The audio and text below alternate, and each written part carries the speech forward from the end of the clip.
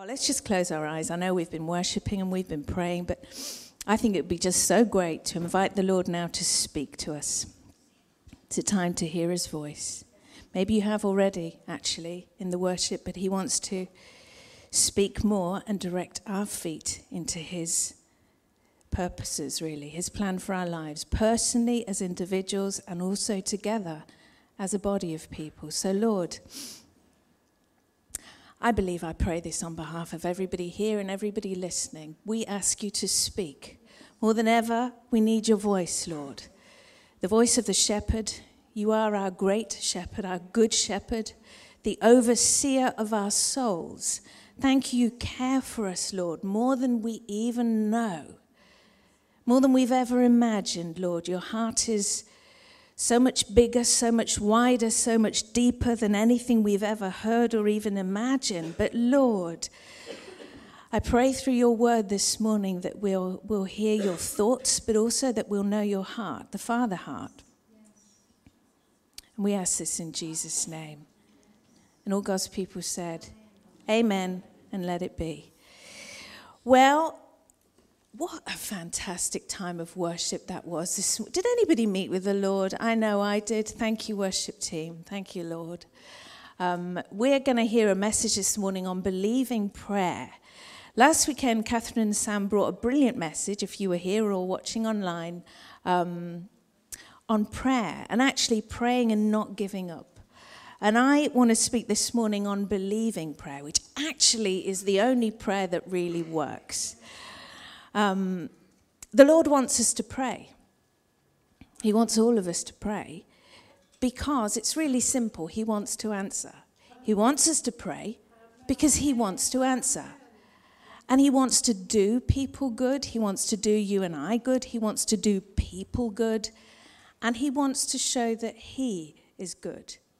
He's real, he's good, and he's powerful. I'm just going to repeat those three things a few times because I think it's really good to know in a simple way who he is. God is real, God is good, and God is powerful. We need to know it as a conviction of heart, and as we get opportunity, that's what we need to share with people. God is real, God is good, and God is powerful. He is able. He's the way maker. He's able to bring change where it seems impossible for things to shift. And I want to speak this morning about what happens, though, when you keep praying and you don't see change. We're going to look at Hebrews 13, verse 8. I absolutely love this scripture. It does me good every time I read it or I hear it. Jesus Christ is the same yesterday, today, and forever. I'm going to say that again. Jesus Christ, the one we read of in the book, he's the same yesterday, today, and forever. He's still good. You know, we read about him through the Gospels, don't we? That Jesus that was in human form, he's still good. He's still compassionate when he sees needs and trouble. He's still powerful. He's still able to work miracles. He's lost none of his power. Neither has he lost any of his heart to do people good. And we've seen miracles as a church. We've seen impossible situations bend and yield to our Jesus, to the name and authority of Jesus. We have seen evidence of God as a body, as a people. However, we don't always see answers to prayer. Let's be honest. And that's hard. You know, there are people amongst us who have had ongoing problems for many years. These niggling issues and sometimes big issues that don't seem to change despite the prayer and despite the use of the word and all the things that we know to do. And these things go on and we get disappointed and we get discouraged. And if we're not careful, Smith Wigglesworth calls it a bog of unbelief. We can get into a bog of unbelief. And that's a very dangerous place to be in because the enemy takes full advantage of these situations. He's a wicked enemy. He's the sort of enemy that kicks when we're down. But I want to speak into that this morning. I am in that category myself, in that I've had a fairly long-term issue, health issue, that whilst I've seen some improvement, I haven't seen the full victory of what I'm believing for yet, as I know some of you are. And so when you read the word, but it doesn't match with your experience, it seems to contradict, what do we do? It's a really important question, and it's really important to know what to do at that point, you know, because we must not, above all things, we mustn't ignore it. When your experience doesn't match the word, we mustn't ignore it. Neither should we get angry at the Lord or disappointed in him, because the problem is never on his side. We have to be absolutely clear on that. There are issues, maybe several issues, but they're never his issue, as in he's not the cause of it. And so we need to go honestly and in humility to our Jesus. And there's a really powerful but very simple prayer to pray. I've prayed it many, many times. Help. Help. Help me, Lord. Help me see what you see. Help me hear what you need me to hear. Because my experience is not matching what I read. I believe this, but I'm not seeing it at this point. And, you know, just some very recent testimony. Excuse me.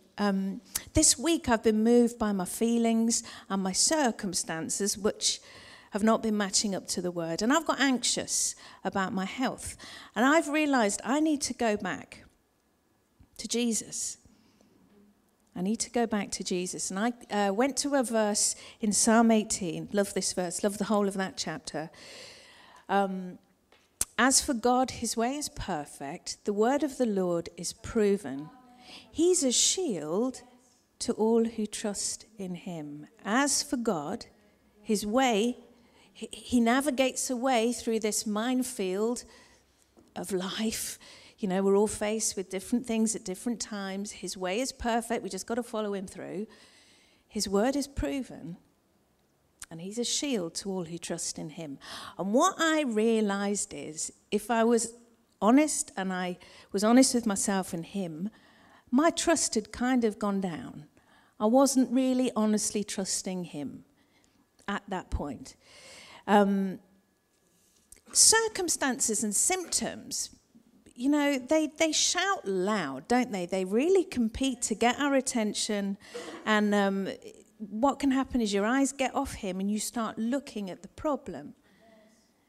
And it's really important what we're looking at, and it's really important what we're listening to. And I realize I need to get back to looking at Jesus. Not just the promise. I want to be really careful about how I'm going to explain this, right? The word is Jesus. Jesus is the word. But not just the promise, the person.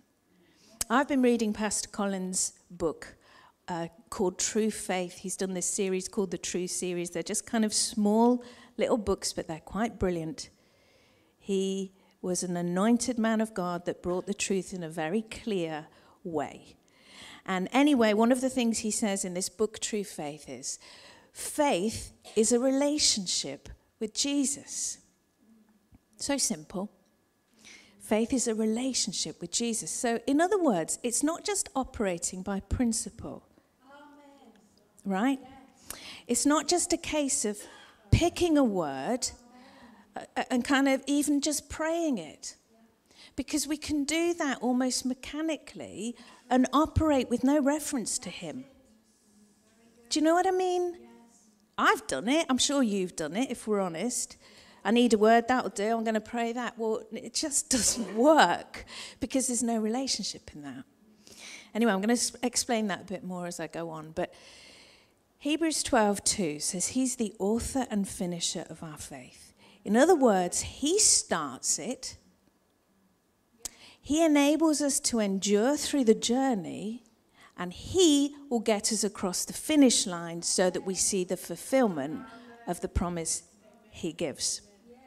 I'm just going to take a drink. Bear with me. Thank you.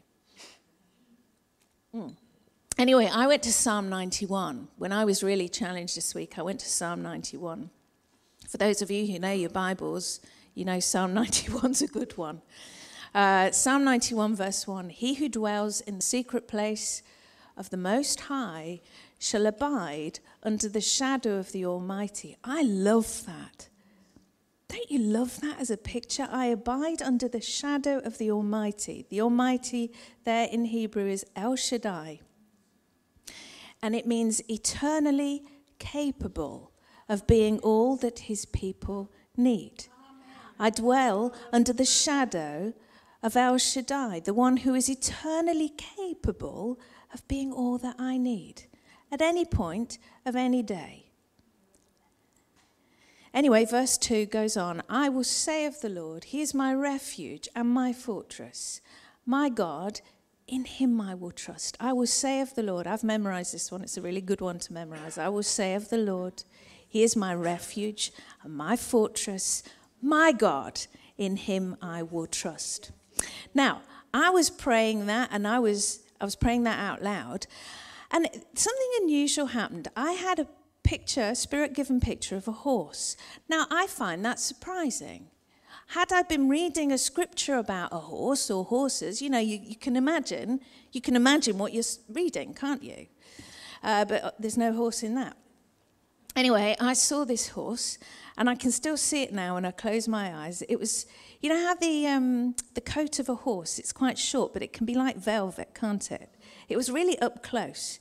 It was like chestnut brown, and you could see how the light hit it, how the fur was moved in different directions. Anyway, and I saw the boot of the rider. It was a military boot. And immediately I remembered in Psalm 20, verse 7, this verse. Some trust in chariots, some in horses, but we trust in the name of the Lord our God. Let's say that together. Some trust in chariots, some trust in horses. We will trust in the name of the Lord our God. Now, I praise God for that scripture. It gives me some, get up and go on the inside. That it's like, come on, whose report will you believe? I will believe the report of the Lord. Who are you trusting in? King Jesus. Now, if you put the word in, the Holy Spirit can remind you of it. Jesus said in John 14:26, he will bring to remembrance the things I've spoken to you, which is really why it's so good to put the word in. If the word is in, he can remind you of it. But with regard to this Psalm 20, verse 7, chariots and horses, they speak of battle, don't they? Yes. This is not dressage. Do you know what I mean? This is back in a time when chariots and horses meant war, actually, battle. So some trust in human help. That's what they symbolize, the efforts in the human realm. Some trust in human help to win their battles. We will trust in the name of the Lord our God. Now, I'm not saying that God doesn't answer our prayers sometimes with human help. Human people, human resources. But our trust our eyes need to go higher than this realm. That's right. Yes. I'm thankful for the help in this realm, but my eyes are on you, Lord. Yes. Yes. Yes. But to keep trusting and to go through processes, many of us do with stuff. I'm so grateful for the instant answers. I'm so grateful for quick things, but very often it's process and it's journey.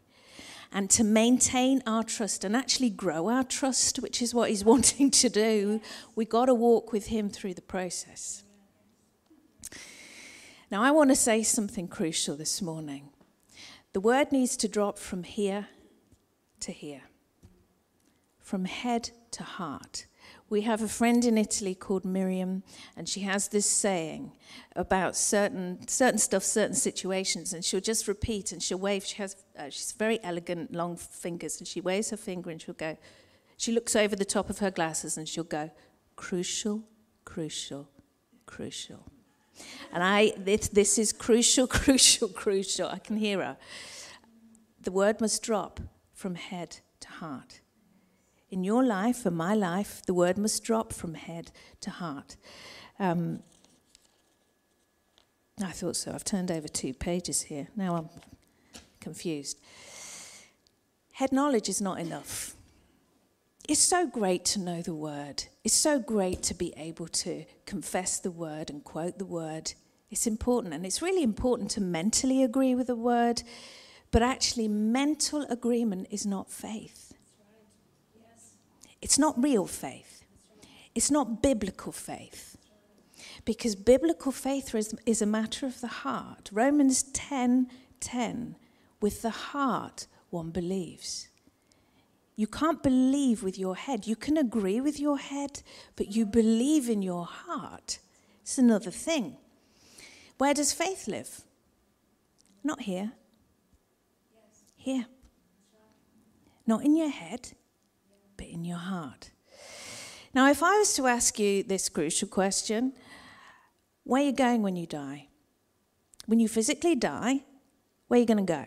I'm sure most of us, if not all of us, would be able to confidently answer, well, I'm going to heaven. I put my faith in Jesus. I know where I'm going. But that's not a head thing. You can't explain it here. I just know. I just know.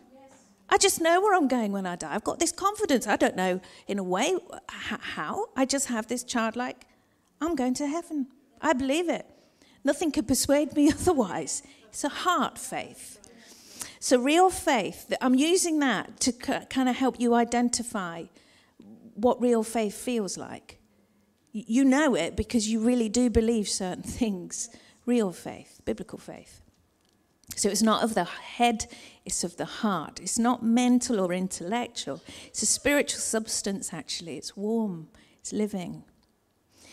It's the substance of God himself that's imparted into a human heart. Faith is the substance of things hoped for. There's a substance to it. It's a spiritual substance. And you either have it or you don't. We all have a measure of faith. If we're born again, Jesus says, I give you a measure of faith. But in certain situations, if we're honest, we don't really have faith. For certain testing situations and with certain people maybe in life, you either have faith or you don't. And actually, if you don't have faith, it's really good to know that, to not carry on pretending or ignoring, but to know, do I have faith for this or not? Romans 10:17. So then faith comes by hearing, and hearing by the word of God. I'm sure most of us know that scripture.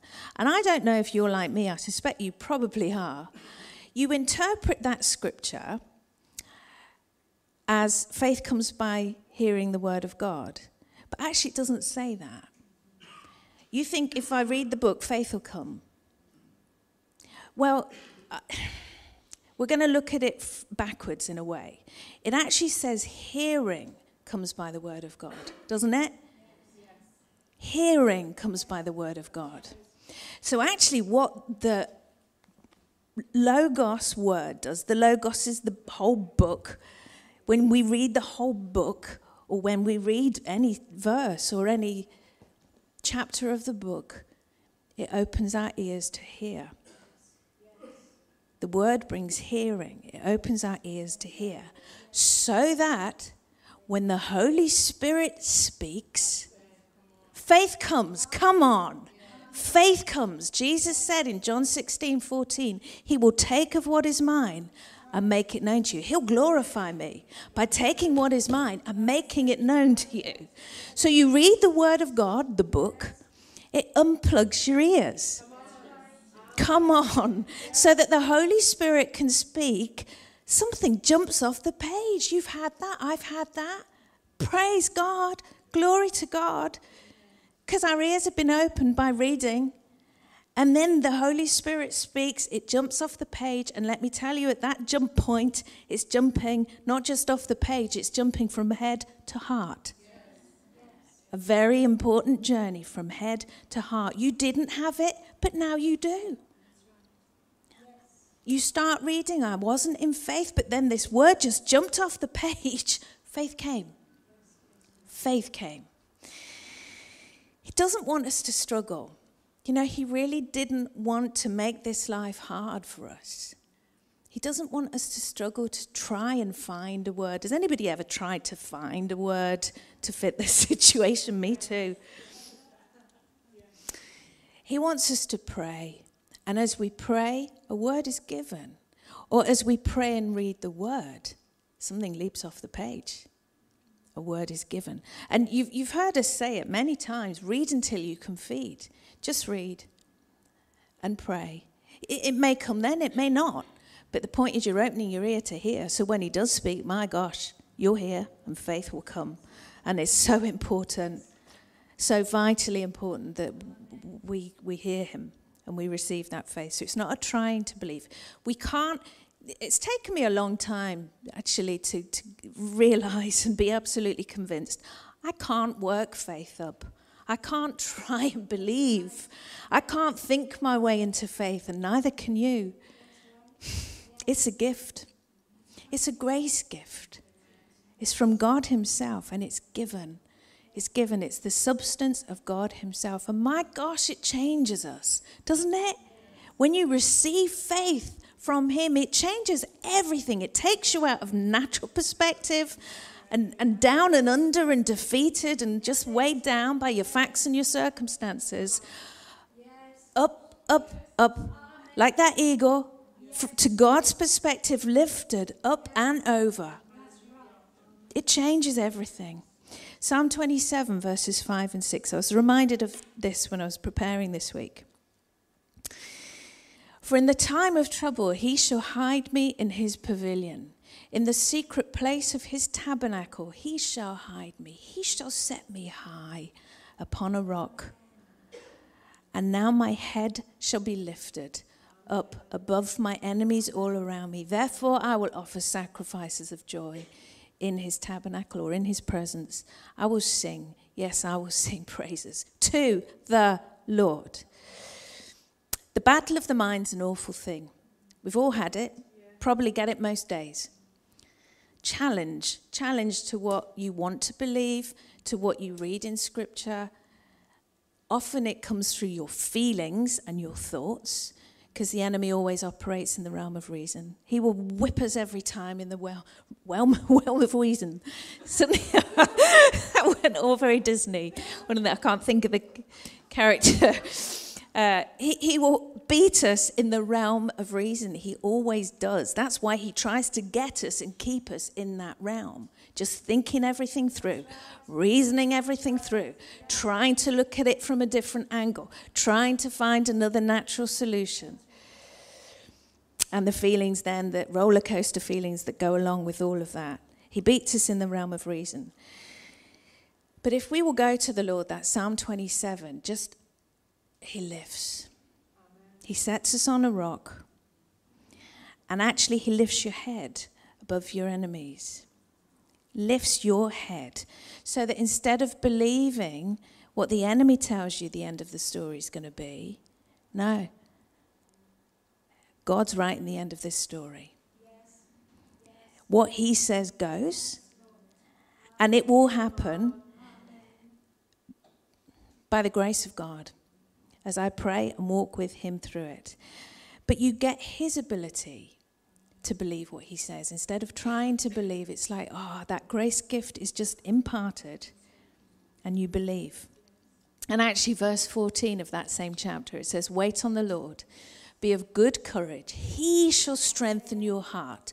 Wait, I say, on the Lord. He shall strengthen your heart. So when you get with God, he strengthens you. You didn't have strength, and now you do. You didn't have courage, and now you do. But it's a relationship with him. He enables us to have faith when we face issues that we wouldn't normally cope with. Anybody experienced that? You faced an issue that maybe 6 months ago, a year ago, no way would you have coped with that. But by the grace of God, he gave you faith. He lifted you up and over so that you better than coped. Because actually he makes us more than conquerors. You coped really well. You walked through your days amazingly, because faith always brings a lift and a genuine joy, not a trying to paint a smile on, but a real, I'm happy because I'm believing. Nothing's changed here yet. But I know God is faithful. He will do it. God is faithful. He will do it. And so it's this looking to him, hearing his voice. The real faith comes. I had a revelation this week on such a simple thing. You know the verse in 1 John 5:4, whatever is born of God overcomes the world. I don't know if you're like me. I've always read that, or kind of in my head I've interpreted it. Whoever is born of God overcomes the world. Like, I'm born again, you're born again, and therefore I can overcome the world by faith. The victory that overcomes the world is faith. But actually it says, whatever. Now, what I understood is, if it's from God, it'll overcome the world. If what you see is from God, it's given to you so that you can overcome the world. If what you read is the Rhema highlighted, sent word by the Holy Spirit, that will enable you to overcome in every sphere, overcome the world. But it's got to move from head to heart. The word of God's seed, isn't it? There's power in it. There's life in it and there's power in it. And Pastor Colin, in his book, True Faith, he says, a seed in the hand won't grow. So simple. A seed in the hand won't grow. Your Bible in your hand won't grow. Your Bible on the shelf won't grow. Your Bible on an app on your phone, it won't grow. The seed is the word, and the heart is the soil, and the two need to meet. It's really quite simple. The seed's got to get into the heart. And how do we sow the word? I know a lot of you know this, but I think it's good to remember. We meditate. Read it over, chew it over, think about it, pray it, and give thanks. Meditate, pray, give thanks. I realised these sort of things help me. I realised meditate, pray, give thanks. That's MPG, or miles per gallon, right? It helps me to remember. So that flashes up on my car, on my dashboard, every time I turn the ignition on, MPG. I don't see miles per gallon anymore. I see meditate, pray, give thanks. Come on, waiting at the traffic light, MPG. Meditate, not with your eyes closed. Pray. Give thanks. When you're washing up, when you're going for a walk, meditate, pray, give thanks. Move that thing from here to here. That word from head to heart. Probably close to 30 years ago, Pastor Judith and I went to Rochester, New York. And that was an amazing time. And we heard an amazing man of God bring a message on moving the word from head to heart. His name was Tony D'Onofrio. I've always remembered his name. This big Italian New Yorker. I was going to attempt the accent, but I know it will go rogue, so I'm not gonna. But he just said, people, you got to get the word from the head to the heart. It's just 18 inches, folks. Just 18 inches from the head to the heart. Now, he was a big man. Out of curiosity, I got my tape measure out and measured what really is the distance from head to heart. For me, it's 10 inches. For you, it will probably be different, but I don't care how short or how long your journey. The point is, it's got to happen. That journey has to happen. We got to get the word to travel. MPG, meditate, pray, give thanks, meditate. Think about it. Chew on it. Pray it. Give thanks. Lord, you've said this. I believe it. Nothing's matching at the moment in my experience. But I trust you, and I'm going to keep on praying. It's good to know it here, but we need to have it here. It's good to know truth in your head, but we must have it in our hearts, because actually it's when the word of God is in the heart, boom. Faith comes. There's a spiritual activity. It's living, you see. It's like yeast. It's like putting yeast into flour. I can't think. Bread, it's very simple recipe, isn't it? Flour, yeast, bit of water. It's activated, isn't it? But the word's only activated when it gets into the heart. So we really need to know the condition of our hearts. It's really important. Is there faith in there or not? You know, we're going to look at 2 Corinthians 13, verse 5. It actually says, examine yourselves as to whether you are in the faith. Test yourselves. Do you not know yourselves that Jesus Christ is in you, unless indeed you are disqualified? Now, I'm not going to say much about the disqualification bit, other than to say if there's sin or unforgiveness, which is a sin, going on in your life, you disqualify. God doesn't work where there's pollution. You know, we can't expect to have faith in the heart if there's wrong stuff going on in our lives. And actually, sin and unforgiveness, there are two things that we need to deal with regularly, as often as we need to, and quick. Get them out, because actually we can't afford to lose faith. We can't afford actually to disqualify ourselves. 1 John 3:21. If our hearts do not condemn us, we have confidence before God. We really need to have confidence before God. When you and I go to pray, or wherever we are and start to pray, we need to find that when we pray, the confidence is there. We've not lost it because of stuff that's going on. Yes, that's right. In reality, in our kind of lifestyles, or even in our heads and hearts. Anyway, enough of that. Back to the 2 Corinthians. So examine yourselves as to whether you're in the faith. Test yourselves. Do you not know that Jesus Christ is in you? Isn't it amazing to acknowledge, yes, Jesus, you're in me? I find just by doing that, that helps my faith a lot. Yes. We know he's here because he said he's here in you. But the acknowledgement of, God, you're here in me. It's a faith activator. Anyway, so we need to examine ourselves to see if we're in faith or not.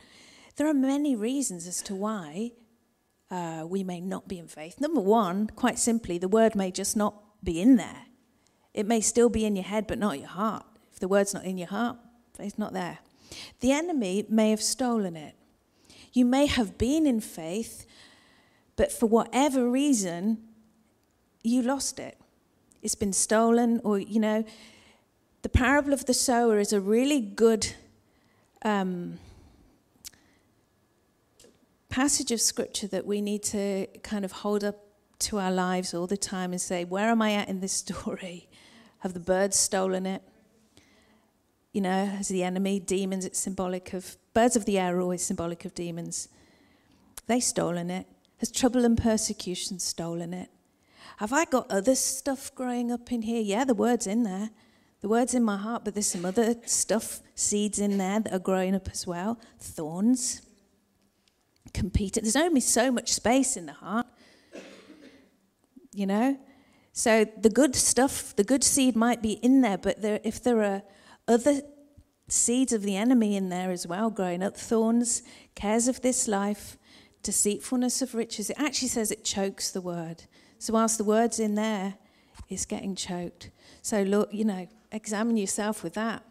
Where am I at on that list? I hope I'm the noble heart, good soil that's growing up.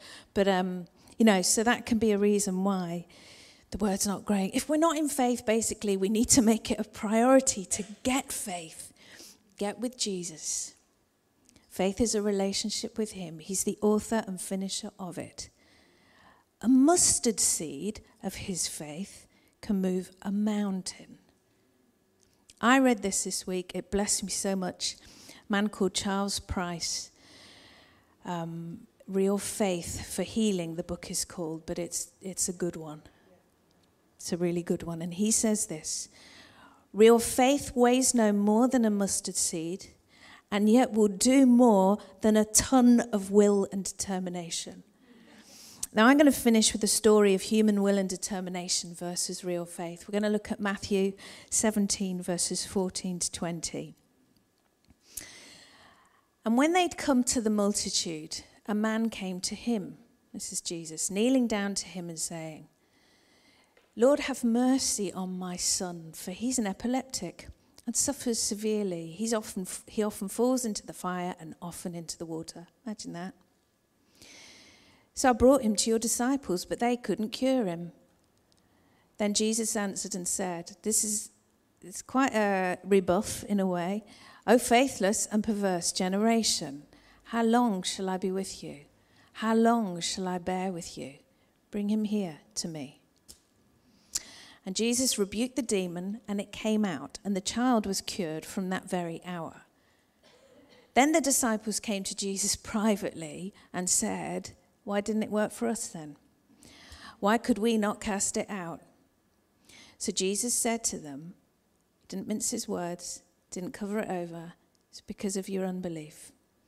For assuredly I say to you, if you have faith as a mustard seed, tiny speck, you will say to this mountain, move from here to there, it will move.